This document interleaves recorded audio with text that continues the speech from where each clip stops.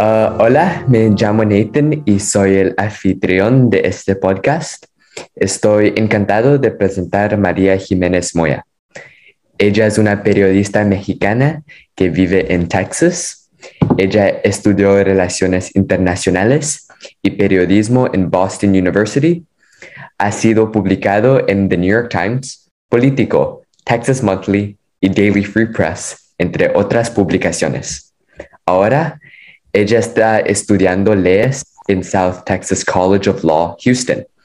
En su tiempo libre, le gusta ver documentales y pasar tiempo con su familia. María, ¿cómo estás? Hola Nathan, muy bien, gracias por tenerme aquí. Mucho gusto de tenerte aquí hoy. Y de verdad quería empezar con una pregunta típica. Si pudieras cenar con cualquier personaje histórico, ¿quién sería y por qué? A mí me gustaría cenar con Frida Kahlo, primero que nada porque es mexicana, igual que yo, y es mi artista favorita. Pienso que ha sido una de las mejores artistas que hemos tenido en la historia. Todas sus piezas del surrealismo y el realismo mágico son piezas con las que crecí viéndolas en los museos. Y de hecho, siempre la he admirado. Escribí mi ensayo de admisiones para la universidad sobre ella. Y es alguien que encuentro sumamente interesante, no solamente del punto de vista de mujer a mujer, porque ella fue una de las primeras feministas que hubo en México, pero también de quién era ella como persona. Toda su actividad política se me hace sumamente interesante, el hecho de que ella era comunista y ella era muy activa en la comunidad comunista en México. Ella iba a marchas, la representaba, luchaba por ella, y es algo que me encantaría saber de qué fue lo que le llamó a eso y por qué es que ella estaba tan preponente a la idea del comunismo en México. Me encantaría saber pues más de ella, porque pienso que ella, al no poder tener hijos, creo que ella definió lo que era ser una mujer y el feminismo debido al accidente que sufrió cuando era una adolescente. Entonces me gustaría saber cómo fue el proceso para ella redefinir lo que es ser mujer y redefinir lo que es el feminismo, ya que feminismo normalmente o ser femenina está asociado con necesito tener hijos, y eso es una idea que está muy preponente en México. La mujer está en la casa, la mujer tiene hijos, y ella fue muy vocal al no poder tener hijos y ser pues literalmente súper poderosa en lo que es ser mujer y en la comunidad, y todas sus obras de arte para mí se me hacen increíblemente fascinantes. Surrealismo, la textura que usa, me encanta que ella era mitad alemana, mitad mexicana, y cómo fue que combinó esas dos culturas en sus piezas de arte y en lo que es ser ella, se me hacen súper interesantes. Por eso es que me gustaría hablar de ella. ¿Tienes una obra de arte favorita de ella?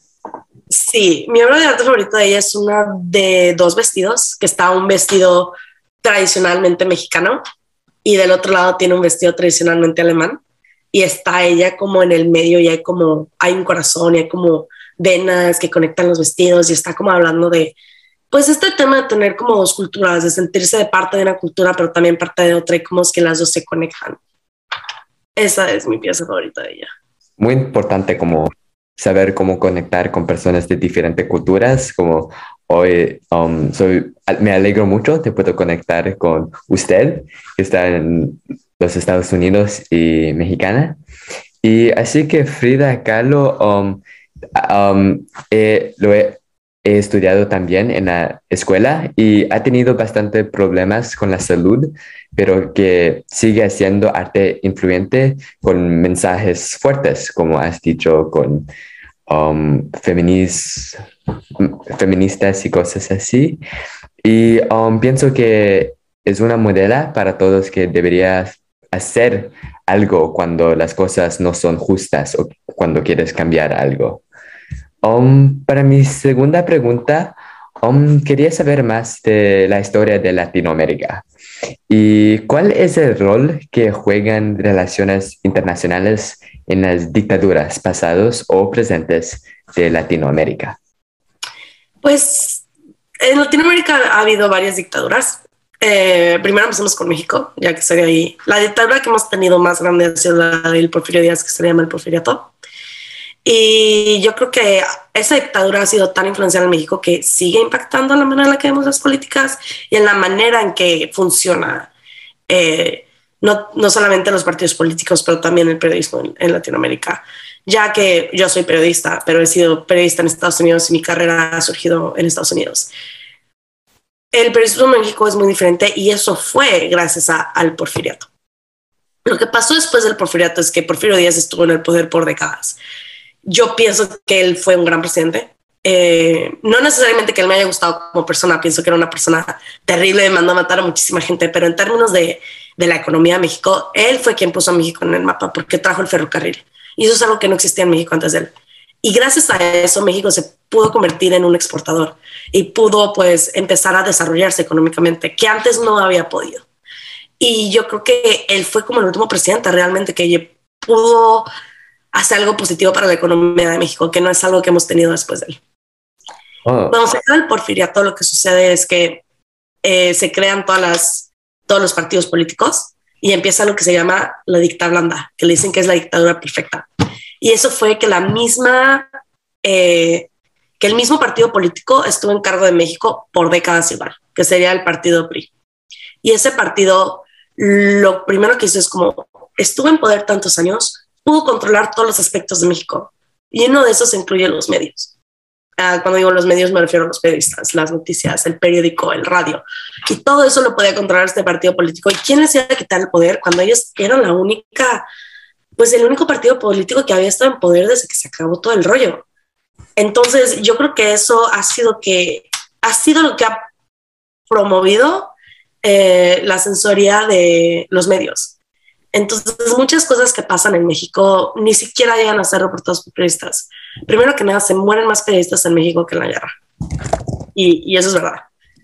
Y entonces eso cambia la manera en la que la gente piensa, en la manera en la que la gente ve las cosas. Porque si vemos historialmente, lo más lejos que hemos estado de ser humanos ha sido las veces en las que el periodismo no existe.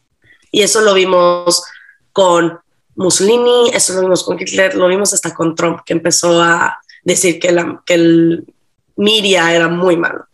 Uh-huh. Y yo creo que eso impactó mucho en la manera en la que el partido político sea hasta el día de hoy, que ahora tenemos a AMLO. Y la verdad es que AMLO se presentó como, él no es un dictador, pero él es socialista. Y él se presentó como un partido, pues, más el tema es como para la gente. Que esto es una técnica que yo vi más o menos que copió de Mussolini, que es de presentarse como una persona que es para la gente, que está ahí para ayudar, ya que los mexicanos están hartos de vivir con tanta, pues, corrupción en los últimos años, especialmente después de Peña Nieto, que fue absolutamente un ratero, como decimos en México, y le robó tanto dinero al gobierno y tanto dinero a los mexicanos. La gente ya estaba harta y quería cambio. Por lo tanto, creo que AMLO tuvo ese poder de decir como yo soy parte de ustedes y poder obtener la presidencia. Él hizo muchas promesas para el pueblo, o sea, que es como van a ser los indígenas o la gente más humilde, y ellos querían a alguien como él que no solamente se viera como ellos, ya que hemos tenido puros presidentes blancos, pero pues que también les prometiera que iba a ser como mejor. No estoy diciendo que él no sea corrupto, pero que yo creo que sí lo es. Pero entiendo por qué fue que él pudo ganar. Ahora también tenemos, obviamente, la dictadura más impactante de Latinoamérica ha sido Cuba. Y ese tuvo un rol muy preeminente durante la Guerra Fría, especialmente contra Estados Unidos.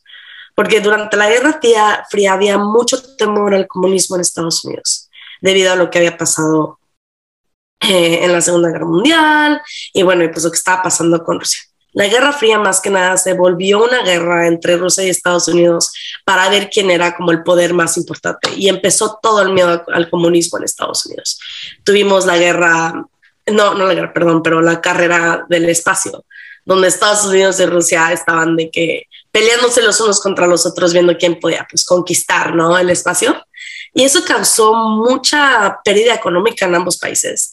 Y luego vemos que la tensión entre los países se intensifica cuando se llega a involucrar Cuba.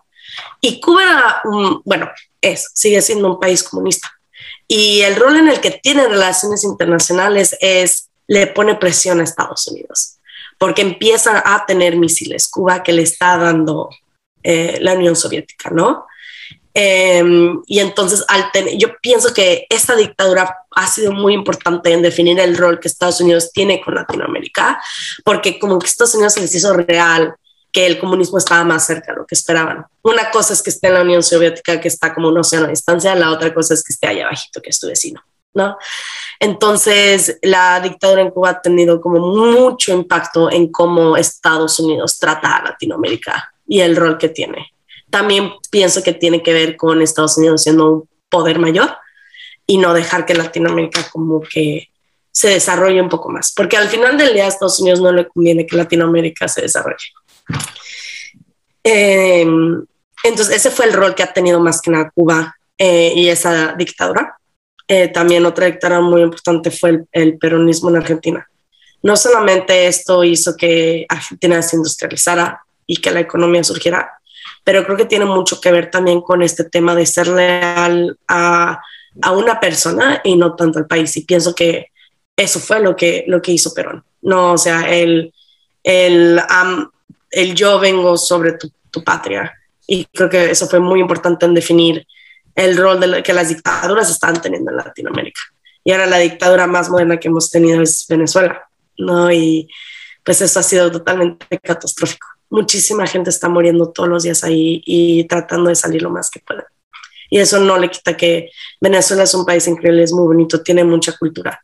Así que es bastante triste que todo lo político hoy en día ha sido tan pesado que está previniendo que Venezuela se desarrolle y que sea pues lo bonito que era antes, ¿no? O sea, antes tenía muchísimo petróleo y su economía estaba increíble por todo el petróleo que tenían. Y ahora ver cómo es que esta dictadura ha hecho lo opuesto, ¿no? Ya no los tienen en Venezuela y así es muy difícil con la economía. Creo que también tu punto, la crisis de los misiles, fue un evento demasiado importante en historia, especialmente en la Guerra Fría. Pero quería preguntarte, como hay mucha influencia en la media hoy, como el Internet, por ejemplo. ¿Piensas como una periodista que hay casos donde gobernamientos deberían controlar los medios? Porque es verdad que es algo muy potente, puede ser algo muy beneficioso, pero también tienen desventajas. Yo pienso que el gobierno, mira, yo primero que nada como periodista, yo siempre voy a ir con la idea de que expresión libre y todos tenemos derecho a información y todos tenemos derecho a saber la verdad. Eso siempre voy a estar de acuerdo. Por eso escogí la profesión de ser periodista y bueno, y en términos de que siempre quiero que todo sea justo y todo eso es por lo que estoy tratando de convertirme en una abogada. Pero para mí el periodismo es algo que es para la gente, porque pienso que la gente tiene derecho a saber lo que está pasando que les afecta a sus vidas. Ahora, en términos de que si el gobierno tiene derecho a controlar eso, yo siempre pienso que el gobierno tiene derecho a controlar los medios si es que pone en riesgo a la mayoría de la gente. O sea, a esto me refiero, el periodismo está ahí para la gente, pero si está llegando a un punto en el que está haciendo más mal que bien y puede como de verdad damnificar a muchísimas personas, entonces sí pienso que está bien que el gobierno intervenga. Pero bueno, o sea, tienen que ser como casos muy extremos de que, por ejemplo, normalmente cada vez que pasa como, no sé, algo terrorista, pongámoslo así, normalmente va a haber menos información disponible para los periodistas o que los periodistas puedan pues publicar al principio. ¿Por qué? Porque el gobierno sigue intentando como tener control de la situación, ¿no? Y entonces a lo mejor lo que dice un periodista, lo que publica un periodista puede ayudar al otro partido, o sea, al otro lado, y eso no es algo que queremos. Igual, por ejemplo, lo que pasa con todos estos casos de los serial killers, ¿no? Que, o sea, por ejemplo, vemos a Ted Bundy, que se volvió como una sensación gracias a la media, y todo el mundo está de que, ay, está súper guapo, no sé qué, o sea, también tiene esos daños, ¿no? En el que le infla el ego a los serial killers y intentan seguir matando, porque al final del día en muchos de esos casos ellos lo que quieren es atención del media, y por darle atención a esta persona puede que puedas dañar la vida de otros. Entonces sí pienso que el gobierno tiene derecho a controlarlo cuando es que el decir la verdad o el esparcir este acto de información va a lastimar a más que ayudar. Sí, como la propaganda. Pero tienen casos muy extremos, o sea, estamos hablando de guerras y cosas por el estilo. Voy a hacer otra vez. La propaganda es algo demasiado potente y me da miedo personalmente porque ha pasado cosas como con los nazis que hacen mucho daño, pero también pienso que si utilizamos el medio en una forma buena como Frida Kahlo, con hacer algo influente que puede mejorar la vida de personas, en su caso las feministas, creo que es algo muy bueno para la sociedad. Bueno, pero espera, termina lo que dijiste de los nazis.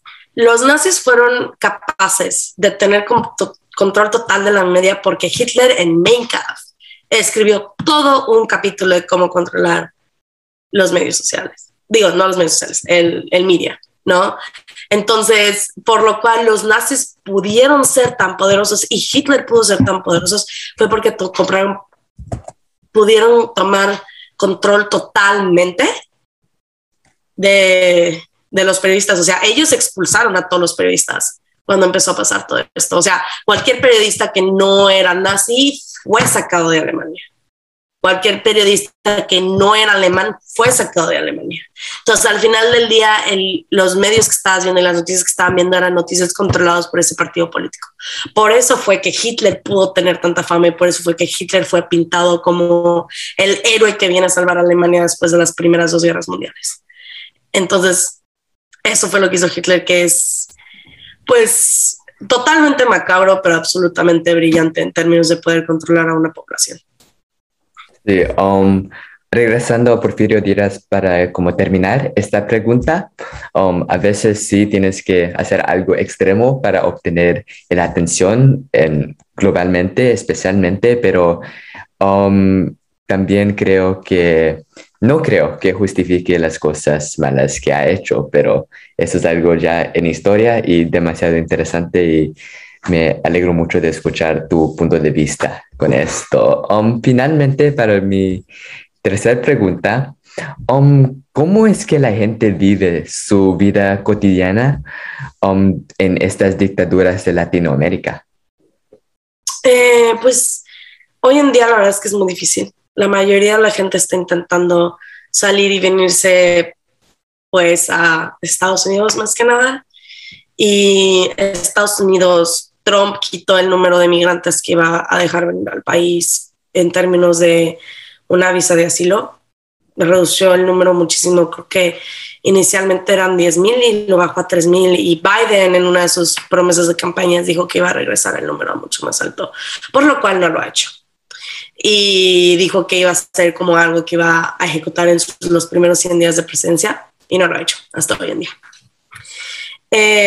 Entonces pienso que yo no he tenido la experiencia de vivir en una dictadura debido a que emigré a Estados Unidos a los 14 y México no ha sido una dicta blanda, pero una dictadura mientras yo vivía ahí. Pienso que es muy difícil y los recursos son escasos, la falta de ayuda cada vez se vuelve más escasa y es tan difícil que la mayoría de la gente tiene que salir de ahí y está buscando pues alternativas. Entiendo que muchos de los venezolanos están yendo a Panamá, por ejemplo, donde la calidad de vida puede ser mejor. O sea, el hecho de no poder tener ciertos recursos básicos como papel de baño o pasta de dientes, que hemos visto que pasa en Cuba y en Venezuela también, la falta de luz, la falta de agua, es difícil. Sé que la gente es perseverante y aprende a adaptarse. Sé que el poder irse de estos países es un lujo, y entiendo que se necesita dinero para poder hacer esas cosas. Pero yo creo que la gente se está adaptando como puede.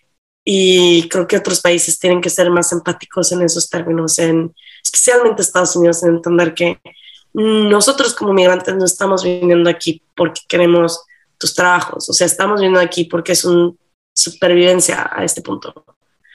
Entonces creo que la gente está buscando cómo poder pues tener una mejor vida. Y sí creo que la gente va a seguir luchando y va a seguir protestando hasta poder tener un gobierno que es seguro y justo, pero también creo que va a tomar décadas para que lleguemos a ver eso en Latinoamérica. ¿Crees que en estos casos, cuando la calidad de vida es bastante baja, organizaciones como las Naciones Unidas deberían hacer algo? Porque también tenemos el problema de la soberanía, sovereignty.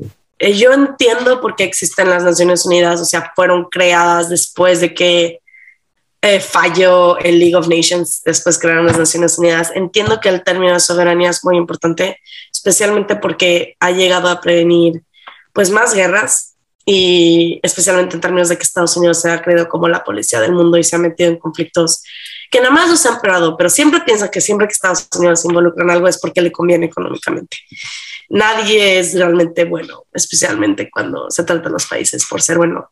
Creo que la soberanía es muy importante porque es lo que le da autonomía a un país, es lo que le hace ser a un país su propio país, es lo que deja a un país existir y ser su propia identidad.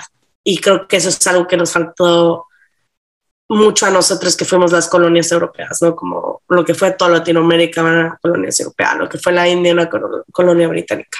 Entonces entiendo por qué existe el término de soberanía y sí creo que es importante, pero también pienso que llega un punto donde en estos países la dehumanización es tan severa en el que cómo puedes tener soberanía si ni siquiera te estás ayudando a ti mismo como país, ¿no? ¿Cómo es que puedes decir, no, queremos soberanía cuando el gobierno está matando a su propia gente y el gobierno está haciendo lo peor que es para su gente y solo se está enfocando en lo que les conviene a ellos mismos? Cuando llegamos a ese punto, sí pienso que otros países deberían de pensar y decir en cómo podemos ayudar. Pienso que, por ejemplo, el programa de peacekeeping ha sido importante. Entiendo que los peacekeepers, especialmente en África, no han sido lo mejor, que ha subido muchísimo el acoso sexual, de hecho, de los peacekeepers hacia los ciudadanos y hacia la gente del pueblo. Así que no creo que es un programa que no tiene pues errores, pero sí pienso que tiene que haber algo donde la gente se ayude una a la otra y algo donde otros países se involucren cuando es que el país mismo no se está ayudando a sí mismo, nada más está empeorando la situación de su gente. Sí, también creo que es más importante que nunca que estas organizaciones internacionales hagan algo, especialmente como que tenemos COVID. Y si puedes, como hablar un poco de cómo los países dictaduras han tenido problemas de controlar esta situación. Pues a esta situación de la gente, de cómo se está sintiendo o qué situación. Los dos, he visto y leído en los periódicos que la situación, el gobierno, como en México, está intentando de hacerlo, pero es difícil controlar el virus y como las personas que sí tienen acceso a hospitales y cosas así para que ayudan con su salud, ¿no? El término de COVID en México ha sido devastador, especialmente ahorita el COVID está muy malo y ahora el dinero hace bailar el perro, como decimos en México. Y lo que está pasando en México ahorita es de que la gente de dinero es la que se está pudiendo salvar y no al revés, porque ahora para que te vea un doctor en México, tienes que pagar 10,000 pesos, nada más para que te vea. Y 10,000 pesos en términos de dólares van a ser más o menos como unos, pues $400, nada más para que te vea un doctor.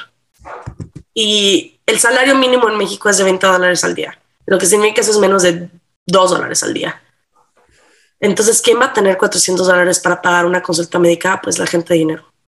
Y entonces eso es lo que está pasando, que los hospitales están abusando de la gente, que los hospitales como los recursos son tan bajos en México y se les están acabando, ahora se ha vuelto literalmente un término de dinero. Haz de cuenta que estamos viendo los juegos del hambre, porque los que se están salvando son los ricos y los que no se están salvando son los pobres. Sí, la igualdad es también un problema muy importante, pero creo que No vamos a hablar de eso hoy. Con eso, de verdad, gracias, María. Fue demasiado interesante aprender mucha historia de Latinoamérica y sus figuras importantes como Frida Kahlo y Porfirio Díaz, y también tus ideas sobre cómo podemos mejorar situaciones en países con dictaduras en el pasado y también en el presente. Espero que todos escuchando este podcast han también disfrutado mucho y ya a la próxima vez. Gracias, gracias, María. Gracias por tenerme aquí, encantada. Vale, chao. Bye.